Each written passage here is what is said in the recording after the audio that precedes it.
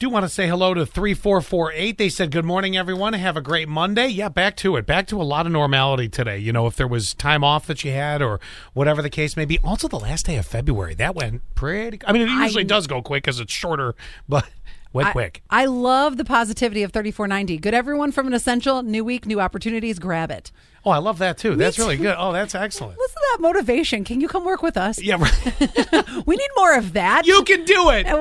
Making it. We need more of that in our building. So I have to read this to you, and then I know you have something that you want to hit, but do you remember back when COVID, obviously this is the week that mask mandates are you're going to see them start releasing around schools and stuff like that. Do you remember back at the beginning, the speculation was this all got started at a Wuhan wet market? Yes. In China? Yes. And then it moved from that. They said, oh, no, it couldn't have been the wet market. It had to have been that lab. Right. And then speculation started. Was it released deliberately and all? Well, so anyway, now we're back to the market. A new study reveals COVID started. It's like this little piggy went to the market. This little piggy went home. This is like me going this to Wegmans. This little piggy had COVID. I can't go 3 days without going. And this little piggy had none. That's true.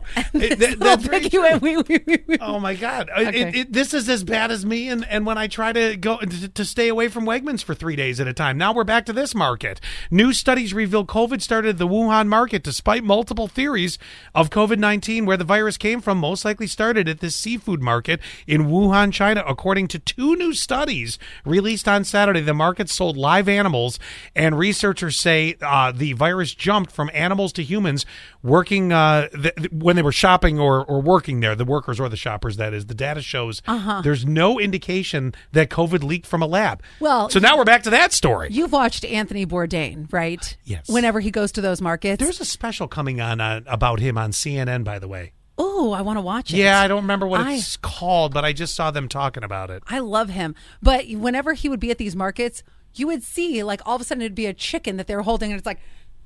right there in front of you. Yes, and I'm like, oh my God, I can't watch this. That's some fresh meat. Or there would be, everything would be like a random goat, and they're like chasing it around. I was like, oh, stop it. I can't even, no. And then he would be like, oh yeah, these goat testicles are not bad. And I'm like, shut up.